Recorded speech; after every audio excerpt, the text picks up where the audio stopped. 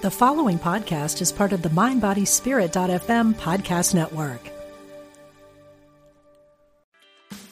Meditation doesn't have to be a solo practice. Meditation is more fun with friends. Looking for a way to drop in and hang out at the same time? Join us online at Omega Institute for a meditation party with self-proclaimed meditation nerds Dan Harris, host of the 10% Happier podcast, Sebene Selassie, and Jeff Warren. This 3-day retreat will stream live from Omega's Hudson Valley campus May 17th to 19th. Don't miss the party. Reserve your spot at eomega.org/party today. This episode is brought to you by Shopify. Whether you're selling a little or a lot, Shopify helps you do your thing, however you cha-ching. From the launch your online shop stage, all the way to the we just hit 1 million orders stage. No matter what stage you're in, Shopify's there to help you grow. Sign up for a $1 per month trial period at shopify.com/special offer, all lowercase. That's shopify.com/special offer. Exploring our oneness with spirit and each other. Unity Online Radio.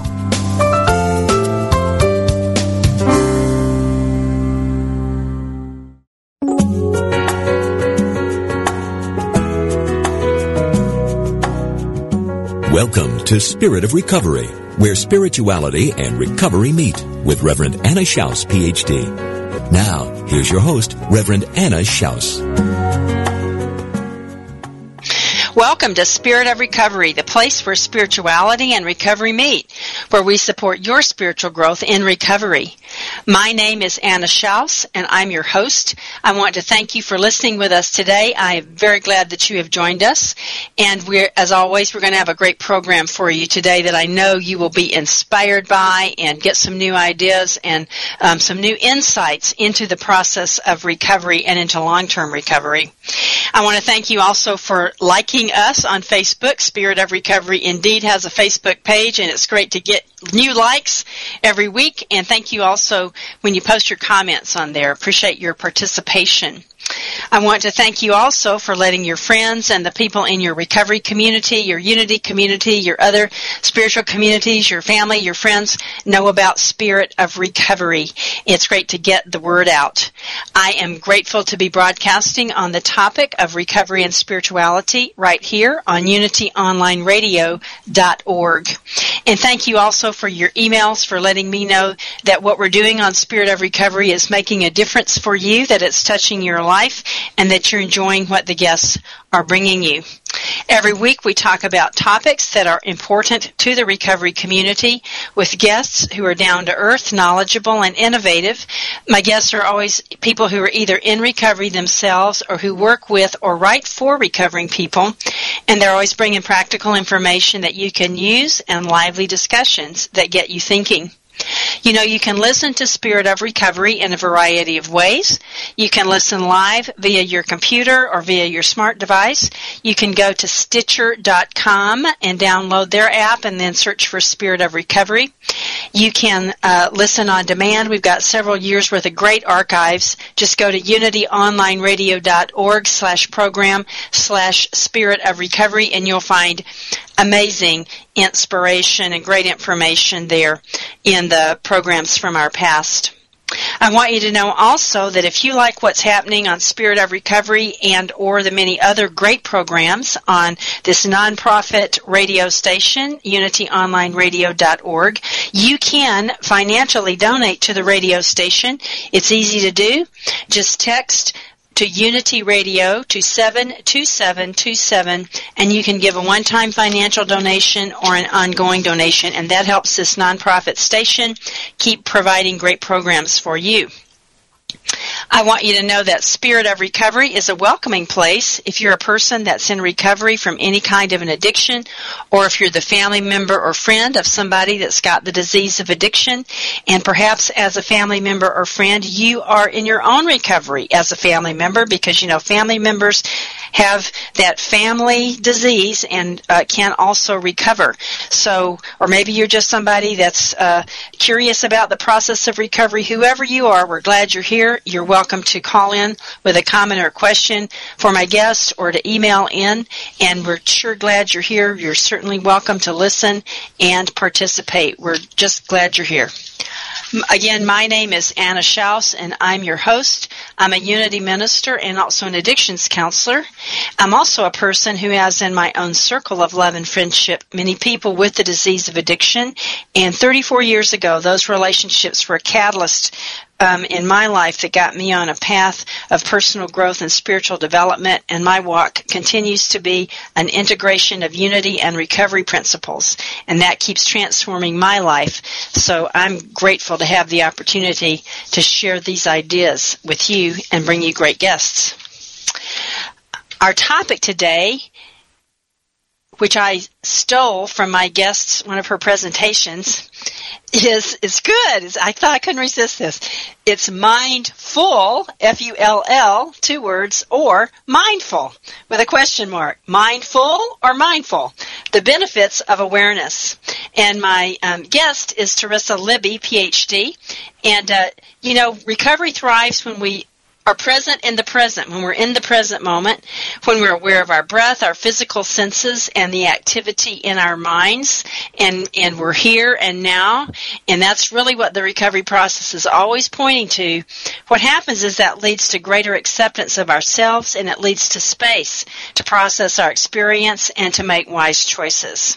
And my guest, Teresa Libby, is an assistant professor and is the coordinator of the Alcohol and Drug Counseling Master of Science program at Metropolitan State University, and that's in St. Paul, Minnesota. And she is going to be sharing with us today a wide range of things. The core of it is she's going to be talking to us about why and how mindfulness practice is so important to long-term recovery and how it's a really important part of relapse prevention. And she's going to be sharing some of the research behind this and why it is used today as an evidence-based practice, meaning one that has been researched, that has been vetted as something that actually you can demonstrate the results. And Professor Libby is a neuroscientist. She's an addictions counselor. She's a recovery advocate and a researcher. She has authored numerous publications on the neurobiological mechanisms of addictive drugs, and she does a wonderful job of making this complex topic easy to understand. And you can learn more about her work if you go to www.metrostate.edu, and you can look there for the Masters in Addiction program. Also, she has a website, www.talibby.com. So, Teresa, welcome to Spirit of Recovery. Thank you, Anne. I'm really pleased to be here. Thanks for asking me. Yeah, we're glad you're here, and thank you for saying yes. I know that you have been working with this idea of mindfulness for a while, and looking at that and why it matters to people in recovery. So, give us a little background about it. Where did it come from, and then we'll go from there. Well, the integration of mindfulness practices into first medical care and then psychiatric and substance use disorder care really started with John Kabat-Zinn's early pilot studies of using mindfulness practices to help reduce the suffering of chronic pain patients. But I don't think I need to tell you, and probably don't need to tell your listeners, that mindfulness practices go back thousands of years, and that, as many of your listeners may know, right mindfulness is one of the one of the 8 spokes of the wheel, if you will, on the eightfold path of Buddhist practice. Mm-hmm. So, right mindfulness has to do with practicing, and deliberately practicing, intentionally practicing, in a focused way, being present to this moment, to living undistracted, to living in what's happening here and now, rather than being fully caught up in the thoughts, feelings, and sensations that are constantly part of our experience. And so it's not, instead of being, going off, into thoughts that carry me away or off into feelings that carry me away, I experience whatever my thoughts, feelings, and sensations are in this moment. And I experience what my interactions are and what my activities are in this moment. Thich Nhat Hanh has been quoted many times in what he says about this, which is, when you're doing the dishes, do the dishes. Right. Right. So that's a widely known quote from him. So mindfulness practices have been with us for thousands of years. But what Kabat-Zinn did was combine his own personal knowledge of Buddhist practice with his work as a psychologist working with chronic pain patients. And the question he asked was, if people who are experiencing chronic pain engage in mindfulness practices, will it alleviate any of their suffering? Will it produce any positive outcomes for them that are not available in the steps that they're already taking? And out of that was generated the curriculum known as mindfulness-based stress reduction, which has now been practiced for many, many years to address a variety of chronic medical issues, to help people, not only people with chronic pain, but people with heart conditions and a variety of other physical conditions, deal with those more successfully. The kinds of improvements that we see are that, for instance, with chronic pain patients, the studies show that chronic pain patients have fewer episodes of breakthrough pain. They have a reduced need for pain medication. They have increases on various quality of life indicators as a result of ongoing mindfulness practice that starts in the mindfulness-based stress reduction curriculum. With that, what about the emotional part of it? Because I think that what I'm aware of anyway, and you can tell us much more about this, I'm sure, but that when people have physical pain, there's also emotional suffering that goes with it, and it can lead to depression and anxiety, and it kind of all flows together. So how does the mindfulness practice address the emotional, the anxiety or the depression, or what's your take on that? How does that work? Yeah, that's great. So in mindfulness-based stress reduction, for those who aren't familiar with it, there are a variety of practices that one engages in. And the four main practices are body scan meditations, gentle yoga, sitting mindfulness practice, and walking mindfulness practice. So in all of those, there are opportunities to notice what's going on with physical sensations. But likewise, there are opportunities to know what's going on with thoughts and feelings. So the practice of sitting meditation, for example, gives one the opportunity to sit undistracted. And when distractions arise, which Anna, they inevitably do, right? If I sit still, I've done mindfulness practice for some years in my life. Sometimes I've been very, very dedicated to it, and other times, I've been less dedicated to it, I'll put it that way. But no matter how many times I've done sitting meditation, it doesn't take very many breaths for my mind to go off someplace and for me to get focused on some small physical discomfort, or in my grocery list, or a student that I'm concerned about, or a worry about a family member, or whatever it might be. Yes? Yes. So yeah, it's what we do. And mindfulness practice isn't about eliminating any of those. It's not about denying our experience. It's about experiencing our experience and always bringing ourselves back to something that anchors us to the present. Typically, what we anchor ourselves to is an awareness of the breath. We always have our breath, right? It's part of us in every moment.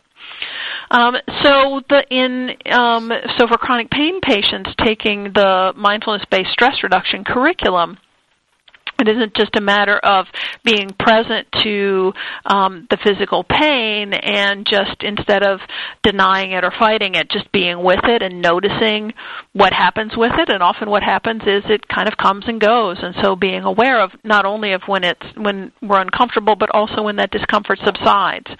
And the same is true with emotional discomfort. We notice when it arises. Perhaps we notice it peaking. We notice it as it passes away. And as we do that, and as I say that, you can probably begin to see the application to addiction recovery. But as we notice the emotions, and we don't sort of go into that automatic reactive mode, but simply notice it, then we also notice it's passing away. And doesn't make the feelings any less legitimate that they're temporary. It's just the nature of feelings that they're temporary, and the same with our thoughts as well. Right. So I know that you have done a lot of the background research and looking up on how it is directly applied to addiction and relapse prevention. Mm-hmm. Tell us some about that. How's mindfulness practice applied there?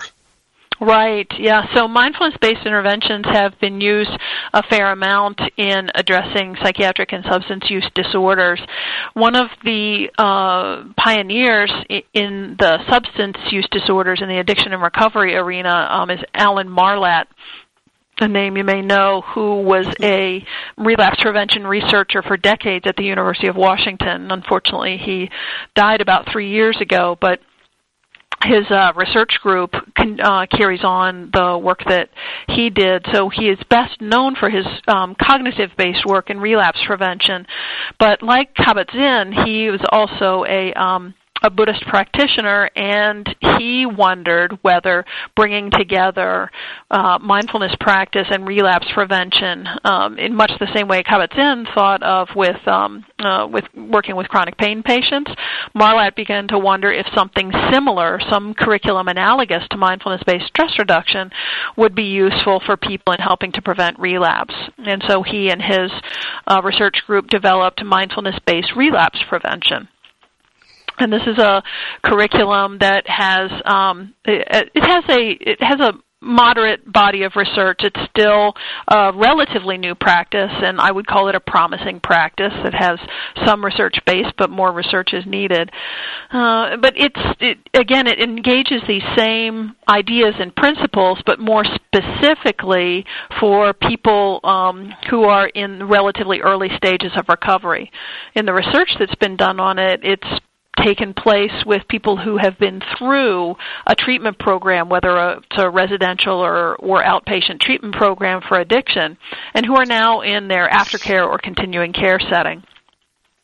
So they're really in a place where they need ongoing support for integrating recovery practices in their day-to-day lives and dealing with the basics, like what do you do when a craving arises? What do you do when you get triggered, whether it's by an emotional interaction or, just because you walked down the street or drove down the street past a bar where you used to drink. So, dealing with those kinds of early recovery issues that's the specific area in which mindfulness-based relapse prevention is intended to make a difference. Mm-hmm. And what's the research showing, the one that mm-hmm. has been done so far?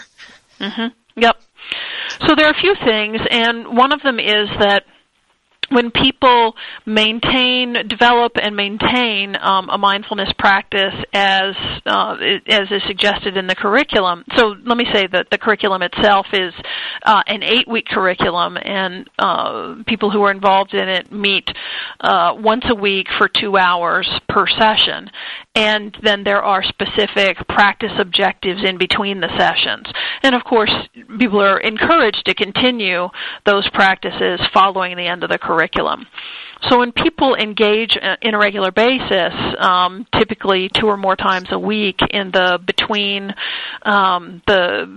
session practices, then they're more likely to derive benefit. And the kinds of benefits that the researchers see are typically a longer time before first use.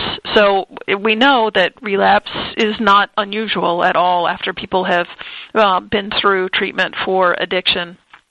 And sometimes recovery is an iterative process, where we work at it and we have a slip or a relapse, and we work at it again. And this may happen multiple times as people work toward the goal of establishing and maintaining long-term abstinence. Right. It's time for our first break. Thank you so much. This is really helpful, very informative, Teresa. Good stuff. Our topic today is mindful or mindful, the benefits of awareness, and my guest is Teresa Libby, and she is the neuroscientist and addictions counselor, and she is the coordinator of the alcohol and drug program at Metropolitan State University in St. Paul. Stay with us. We'll be right back on Spirit of Recovery.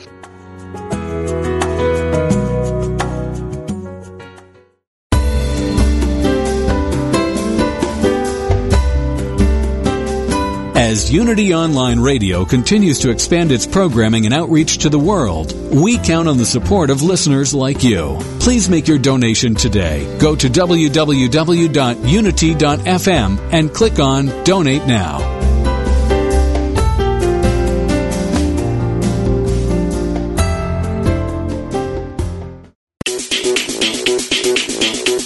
Pop culture is defined by the Oxford Dictionary as modern popular culture transmitted via mass media and aimed particularly at younger people.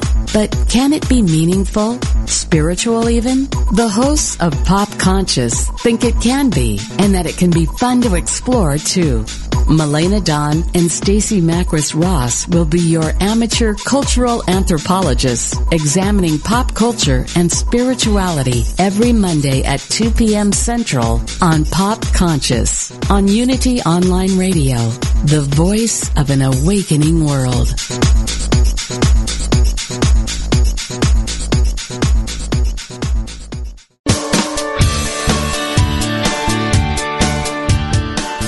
You know the saying, a good deed is its own reward? Well, moving toward a plant-based diet and vegan lifestyle is one kind and compassionate act that isn't just its own reward. It will also reward you with vibrant health, boundless energy, and easy way to keep your weight where you want it. And according to yogis and Unity's co-founder Charles Fillmore, even give a boost to your spiritual life. On Main Street Vegan, the radio program named for the popular book, Victoria Moran will make your move in a vegan direction easy, fun, affordable, and delicious. With enticing topics and entertaining guests every Wednesday at 2 p.m. Central Time, only on Unity Online Radio, the voice of an awakening world.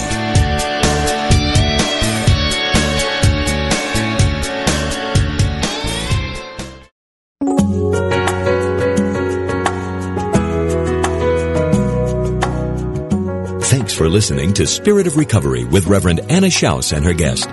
If you have a question or comment or experience with today's topic that you'd like to share, call us now at 888-55-UNITY. That's 888-558-6489. Call now or email us at spiritofrecovery@unityonlineradio.org. Now, back to the program. Welcome back to Spirit of Recovery. If you're just joining us, our topic today is mindful or mindful, the benefits of awareness. And my guest is Teresa Libby. She's a neuroscientist. She is an assistant professor and the coordinator of the Alcohol and Drug Counseling Masters of Science program at Metropolitan State University in St. Paul. And she also is a recovery advocate. She's an addictions counselor and a researcher, and she's authored numerous publications on the neurobiological mechanisms of addictive drugs. And she does a great job of making that complex topic easy to understand, and for practitioners in the field to understand, and for also people in recovery to understand.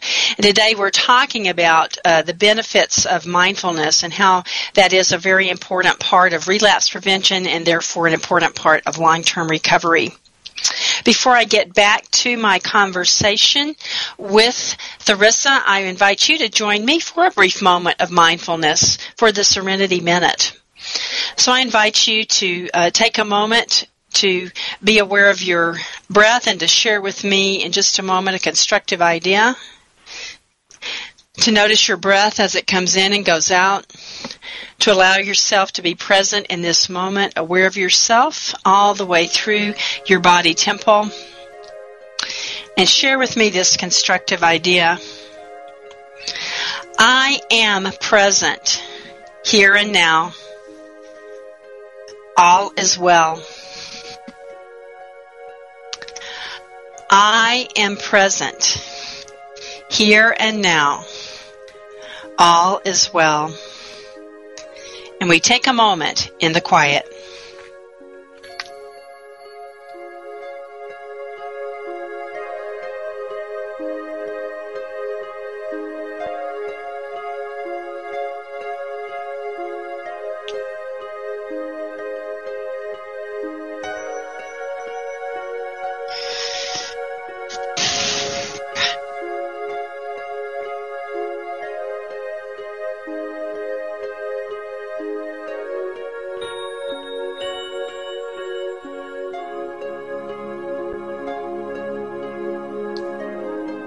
Thank you, friends, for joining me in the Serenity Minute. And I trust that that was an opportunity for you to relax, to take a moment, to be aware of yourself in the moment, and perhaps make conscious contact with your higher power as you understand it. So now I'm back to my conversation with Theresa Libby, and we're talking about mindful or mindful, the benefits of awareness. So, Theresa, before the break, you were sharing with us about what some of the research is showing about the effects. So tell us more about it for people in recovery. Yeah, great. Thank you. So, as I was saying, the studies were done with people who were in the early stages of recovery, and we know how the reality is that slips and relapses happen for a lot of people in the early stages of recovery and sometimes beyond. And so what the study showed in terms of benefit, a couple of interesting things. One of the things it showed is just some basic benefits in terms of people were able to maintain sobriety somewhat longer if they were using the mindfulness-based techniques, that they were less likely to return to drinking or drug use, and they were less likely to return to heavy drinking. And they also found that that cravings were reduced as a result of mindfulness practice, or specifically the mindfulness-based relapse prevention curriculum and the practices that went with that. And a very interesting finding that they looked at was, the question they asked was, what factors were key to getting these positive results? And they found that 3 factors together contributed. And one was awareness, one was acceptance, and one was non-judgment. And no one of those 3 factors by themselves was enough, but when people showed increases in all 3, awareness, acceptance, and non-judgment, that corresponded with the reduced likelihood of returning to use or returning to heavy use. Wow. And so in the definition of these studies, tell us a little bit about what they meant by those terms. Mm-hmm. Yep, that's great. So the way they're operationalized for research purposes is by results on questionnaires, on survey instruments. And so the individuals participating in the studies would be given these questionnaires. There's one called the Acceptance and Awareness Questionnaire. There's the 5-Factor Mindfulness Questionnaire. And these are, instruments that are used to take a look at people's experience with these different qualities. So awareness is, the meanings are not too different from how we would use these terms every day. Awareness is the being present to what's happening in your, in yourself, in your immediate environment in the moment. And acceptance is acknowledging that things are as they are.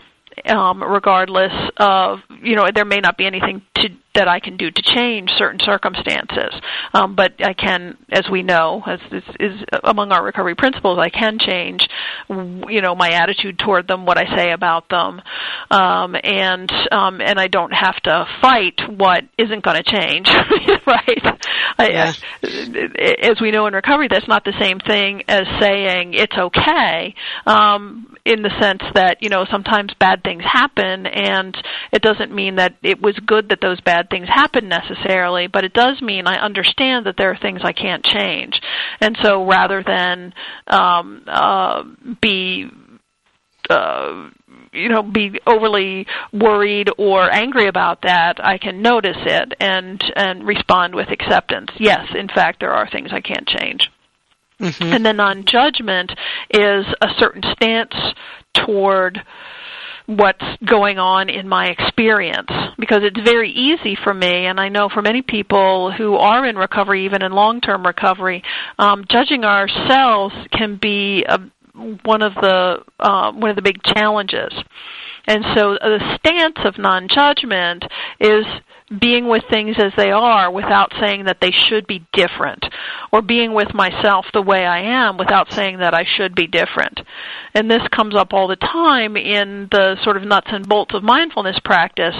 I talked earlier about how easy it is when we're engaged in mindfulness practice, when we're meditating, to drift off into a thought or an emotion or a physical sensation and have that be a distraction. And what I do, what mindfulness practice largely consists of, is noticing that and then coming back to the moment, but using some kind of anchor like the breath to bring me back to the moment. And the non-judgment piece is I don't evaluate myself as doing it wrong because I'm drifting off. In fact, what I notice is drifting off is a perfectly natural thing to have happen. And it's not about stopping it. It's not about forcing myself to stop it. It's about noticing that I've done it and then coming back without judgment, with gentleness, with openness. Okay, I drifted off. Now I've noticed that, and I'm coming back. And 15 seconds later, when I do the exact same thing, I notice it, and I come back to the moment. I come back to my breath. And if in a 5-minute span I've done that 200 times, then I've done it 200 times. And I keep noticing and coming back. And so that's a way that non-judgment plays out in mindfulness practice. I love that. And it's funny, when you're saying that, that as I am aware, that is a saying in 12-step circles is, keep coming back. I think, how about that? That must be a spiritual principle or something. So is this or not, what you're talking about, mindfulness, congruent with a 12-step path, and or are there also there are many ways to recover, we know. Mm-hmm. How does this fit in with the bigger recovery picture, mindfulness? Yep. Yeah, that's great. So I think it's consonant with multiple recovery paths. I think that in 12-step recovery, one of the areas of emphasis, the central area of emphasis is in spiritual awakening, and then the path of recovery leading us to ongoing conscious contact with a higher power and service through carrying the message to others, the message of a spiritual solution to the problem of addiction. And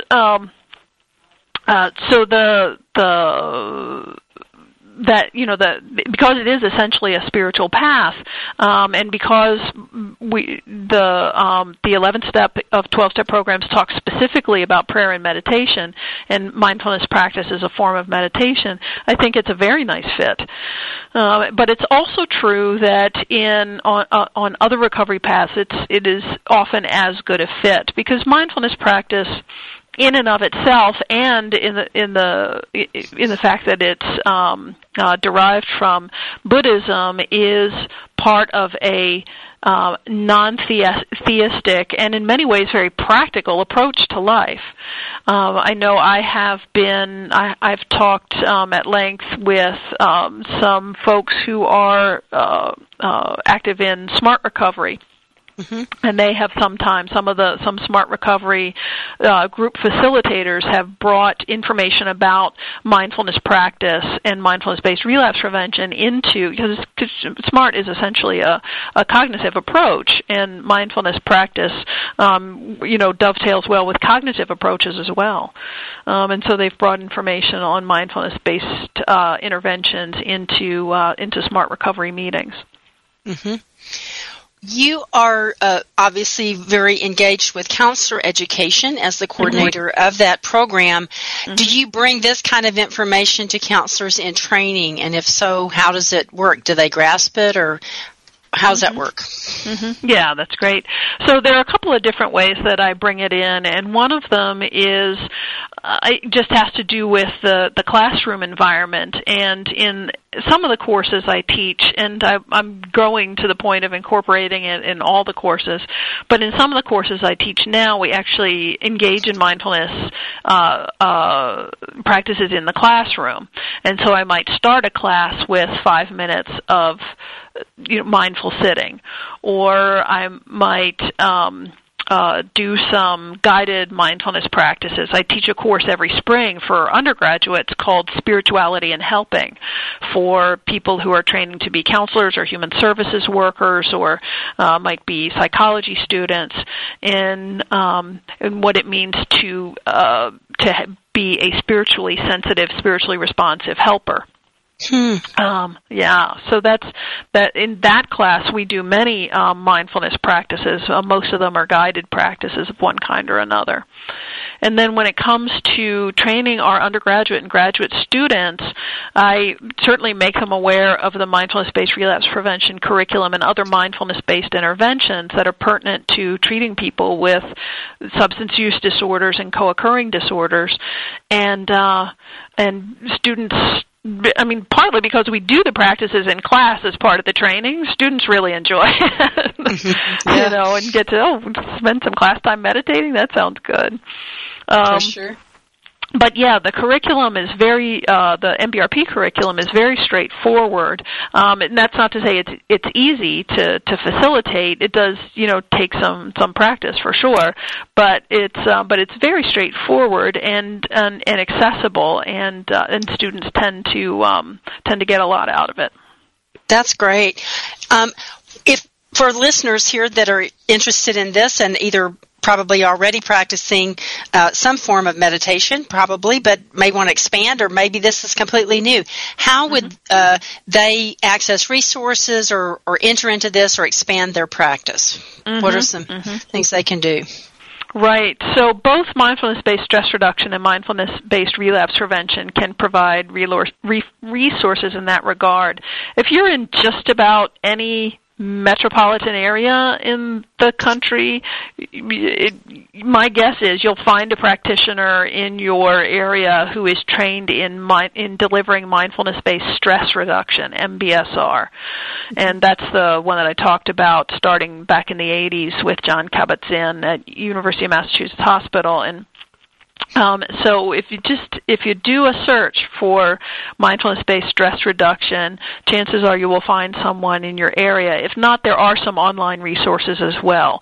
People have, recorded the various meditations, and you can use their recordings to guide your own practice, and so on. And John Kabat-Zinn also has, published a couple of books about this work.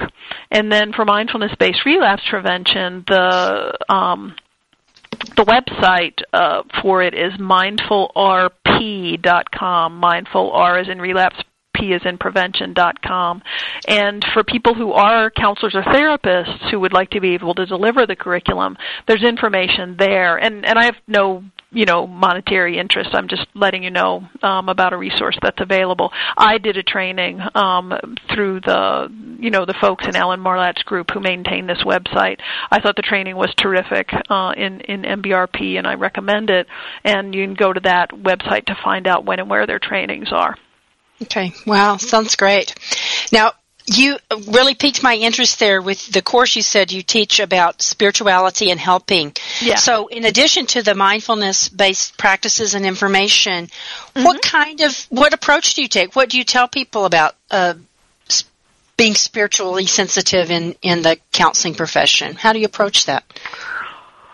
Well, in any kind of helping work that we do, whether it's counseling or some other sort of helping profession, it's human services workers, nurses, whomever, we want to be attentive to what's important to the people that we're working with. So if an individual is comes to us, they come to us with a certain body of experience, with a certain cultural background, coming from a certain family structure, coming from certain spiritual traditions, possibly.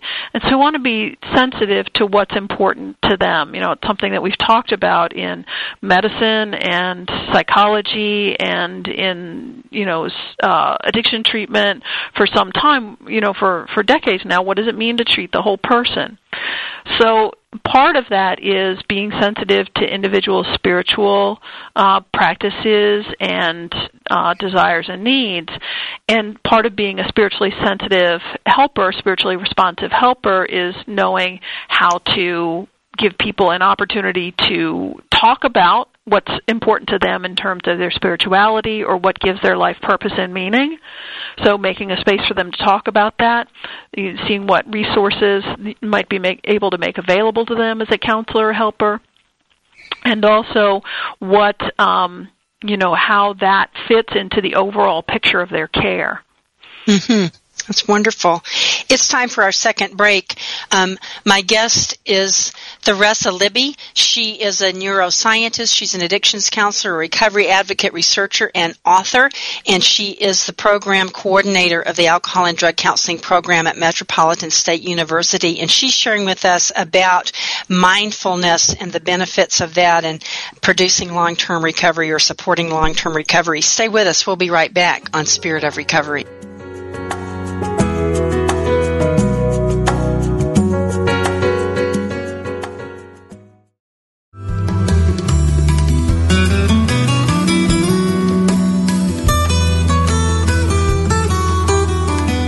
Does music open your heart and bring you peace and joy?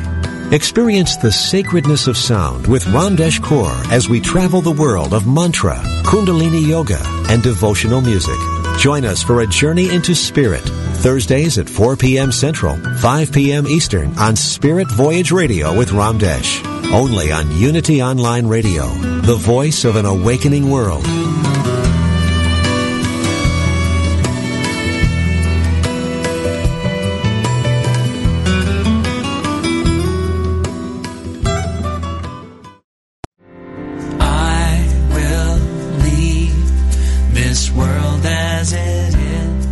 The world is full of voices, advertising, television, politics, colleagues, family, and friends. All are too happy to tell us how to live.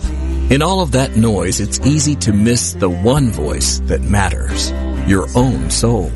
What would happen if you could hear that voice? Imagine the clarity, confidence, and courage that would be yours and the life you could create. Join Janet Connor, best-selling author of Writing Down Your Soul, The Lotus and the Lily, and Your Soul Wants 5 Things, as she and her guests explore how to hear the call of the soul and create the soul-directed life. Live Thursday at 1 p.m. Central, only on Unity Online Radio, the voice of an awakening world. Go inside to find my God.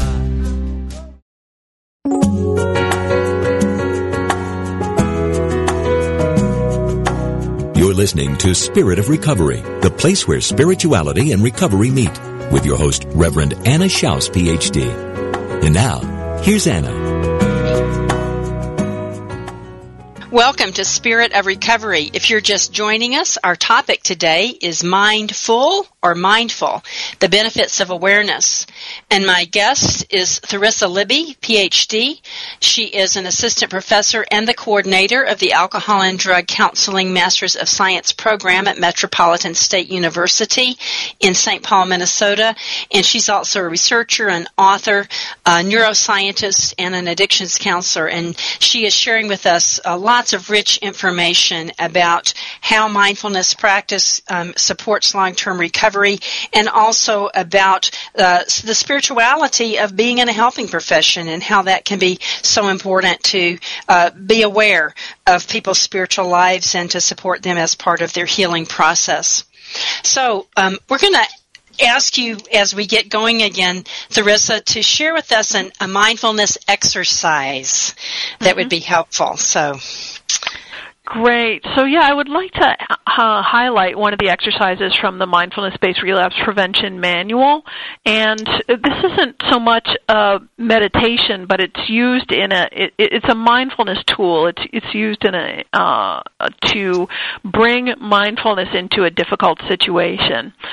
So, in the case of working with people who are early in recovery, the example we usually start with is, imagine that you're walking down the street and suddenly you realize you're walking across the street, there's a bar where you used to drink. And we know, from my work as a scientist, I'm very familiar, and I'm sure many of your listeners are too, with the research that's been done on cues and triggers, and how specific places, specific people, even specific smells, the sight of paraphernalia, like lots of things can cause what we call cue reactivity. And so when an individual has these associations, and one of those associations gets triggered, it's not unusual for the person to experience a craving. And we know cravings can be very challenging, especially in the early weeks and months of the recovery process. So one way of taking on this exercise is imagining that you're walking down the street and you encounter a cue, like a bar where you used to drink. But if that's a more distant example for you, if you're a person who's in long-term recovery, you might think about something else that you tend to react to. I, for example, am the parent of a 15-year-old. And there are times when my son's behavior, let's just say it wouldn't be surprising if it provoked a certain reaction from me. Mm-hmm. I might get mad, I might tend to raise my voice, but, raising my voice and sort of blaring my anger out there, that's not the way I prefer to interact with my son. So this exercise is useful in that kind of context as well. So the practice has 5 steps. And so before getting to the first step, just imagine for a minute being in one of those kind of triggery situations, whether it's an early recovery and it's a using cue of some kind, or just any time in life, something to which we would tend to react. And then, when you bring that to mind, then it's possible to take it through this series of 5 steps. And the first one is to stop. Right? Just slow down, stop, and sort of step out of automatic pilot, right?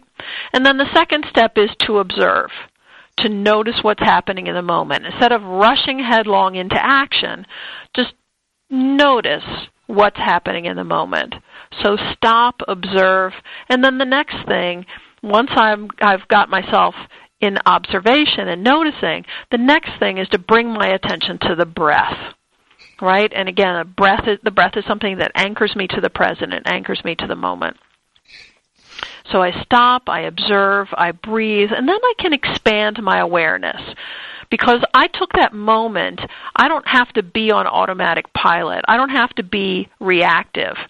And so instead, I can expand my awareness and take in more, other considerations besides the emotional intensity of the moment. And then finally, I respond mindfully. So because I'm not going with my first impulse, I have the opportunity to choose my action instead of getting locked into an automatic reaction. So stop, observe, breathe, expand awareness, and respond mindfully. And if you were keeping track at home, you'll notice that the acronym there is SOBER, SOBER. Stop, observe, breathe, expand awareness, and respond mindfully. That's great. Mm-hmm. I like that. So that's simply called the sober breathing space. That's powerful. Very, very powerful. And again, this comes from the work of Alan Marlatt and his colleagues Sarah Bowen and Naya Chawla from the University of Washington, and it's part of the mindfulness-based relapse prevention curriculum. Okay. And you also have been a clinician, and I'm assuming have used this with people, maybe clients or so forth. How do people respond to it when you, or even the students that you teach now as the counseling students, how do they respond to this? Does it work for them? Mm-hmm. Yep, it does. And I don't work with clients anymore, but I teach full time, and students find it. And I teach it to students here, undergraduate and graduate students here at Metropolitan State, and I also teach it in continuing education workshops, in different parts of the country. And people tend to find it a very useful exercise, whether they're dealing with craving or something that generates emotional reactivity. Mm-hmm. Yep, makes a lot of sense. Makes a lot of sense. Now, I know that in addition to your work there at Metropolitan State, you were also part of the addictions ministry team for the Unitarian Universalist tradition. So tell us a little bit about that. It's great. There's a wonderful denomination there, the Unitarian Universalists, that are dealing head-on with addiction. So how does that work? Yeah, thank you for asking about that. It's really been a pleasure. I've been involved with the team for about the last 5 years, and the team has been around for at least 10 years. So the Unitarian Universalist Addictions and Recovery Ministry is a group that's loosely affiliated with the Unitarian Universalist Association, and our purpose is essentially to make resources available to clergy, congregants, and congregations that allow them to address addiction and recovery issues within their congregations and communities. And so there are a number of Unitarian Universalist congregations around the country that have addictions and recovery ministries. There are those who would like to start them. And we work out of a book by UU minister Dennis Meekum called the Addiction Ministry Handbook. We use that as a support for people, but we provide additional resources as well that allow people to take a look at in their congregations how would they like to address issues of addiction and recovery. Do they want to have a resource center that's available to congregants and the general public? Do they want to have first responders available for when people are in crisis? Do they want to have some kind of support group, that is run on UU principles, that is, available at the church, and so on. There are some other examples of the work that we support through congregational addictions and recovery ministries. And so that the team exists to support the congregations in moving that work forward for themselves. What are some of and I'll just say that website, if someone would like to look at that, is uuaddictionsministry.org. It's uuaddictionsministry.org, so you can go on there and find lots of great resources if you would like. What are some of the success stories or some of the experiences the team has had when y'all have worked with churches? How do churches implement this? Yeah, again, it really has to do with what the congregation sees, or the interested members of the congregation see as their priorities. So one of the things that we suggest after, often what congregations will start with is sort of putting an interest group or committee or work group together to say, we would like our congregation to be more sensitive and to and aware of issues of addiction and recovery. So where do we want to start? And many times, in general, we encourage congregations to do a needs assessment in this area. Talk to each other, find out what's what people are looking for, what people are hoping for, where the need is, where the gaps are that need to be filled. And so it may come out in a needs assessment that what people are really looking for is some kind of support. Very common in UU congregations is people who are looking for recovery support who struggle with the theistic approach of AA. So many people who are Unitarian Universalists choose to be part of UUism because they are dedicated to living a spiritual life. But that spiritual life does not necessarily include, a sort of a person, a higher power that's kind of a persona. A person may have a more humanistic approach or a more philosophical approach or a more Buddhist approach.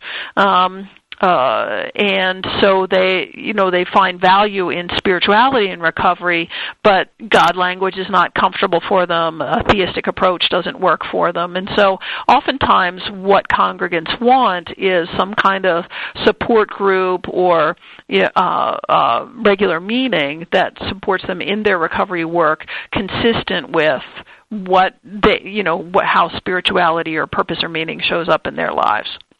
Right. Yeah, go ahead. No, that's one way that addictions ministry works, and then another very common way is to have some kind of response group, so that if someone in the congregation or from the community goes to the minister or one of the ministers and says, I have a problem, my son has a problem, my sister has a problem, then the minister, may bring whatever resources he or she has to that, but they can also call on a member of the team and say, do you have some suggestions? Do you have some guidelines? Do you have some resources available that I can give this person, or could you sit down with this person, and like that? That's great. So it sounds like it's makes an interface, a bridge maybe into the recovery process for people. Mm-hmm. Mm-hmm. That's great. Our time is up. This has been a wonderful conversation. My guest is Theresa Libby. She is very active, as you can see, as a researcher, as a professor, as a coordinator of the Alcohol and Drug Counseling Program at Metropolitan State University, and also, of course, involved in the Unitarian Universalist Addictions and Recovery Ministry. You can look up more about her and her work. Go to metrostate.edu, and you can search on there for the Master's in Alcohol and Drug Counseling Program. She also has a website with other information about her and her publications at www.talibby.com. So, Theresa, thank you so much for the work you're doing, and thanks so much for being my guest today. You've blessed us. Anna, it's been a pleasure. Thank you so much for having me on. You are most welcome. And blessings to all you listeners out there, and have a wonderful, peace-filled week. And we'll be back next week with Spirit of Recovery.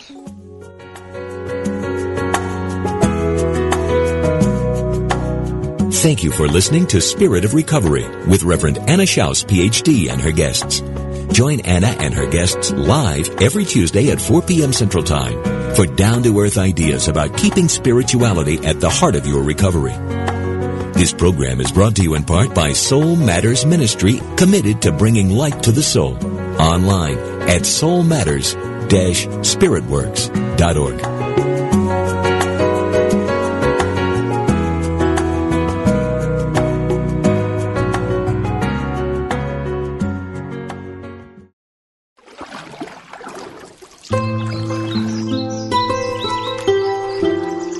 At the base of all life is the infinite wellspring of Source, and each of us has a unique way of expressing that Source as an individualized soul. Do you enjoy the company of inspiring people who are living on purpose? Do you want to live joyfully attuned to your own unique soul expression? Host Reverend Kristen Powell welcomes you to join the gathering of souls who live this way. You'll meet artists, naturalists, and other soulful expressions that will inspire you to call forth the most alive, passionate version of yourself.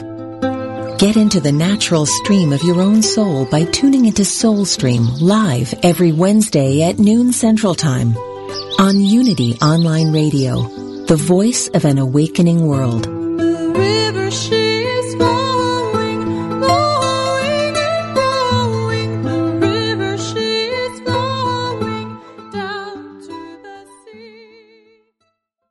With all the paths open to us, it's easy to feel lost sometimes.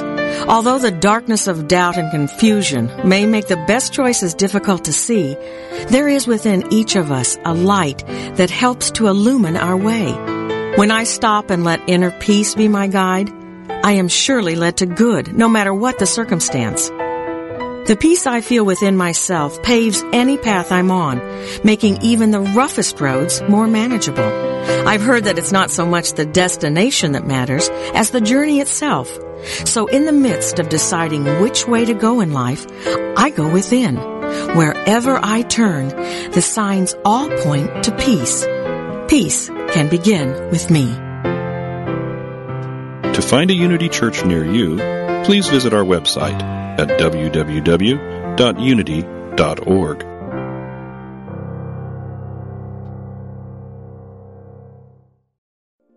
We spend a third of our lives sleeping and dreaming, yet most of us have no idea what goes on during that time.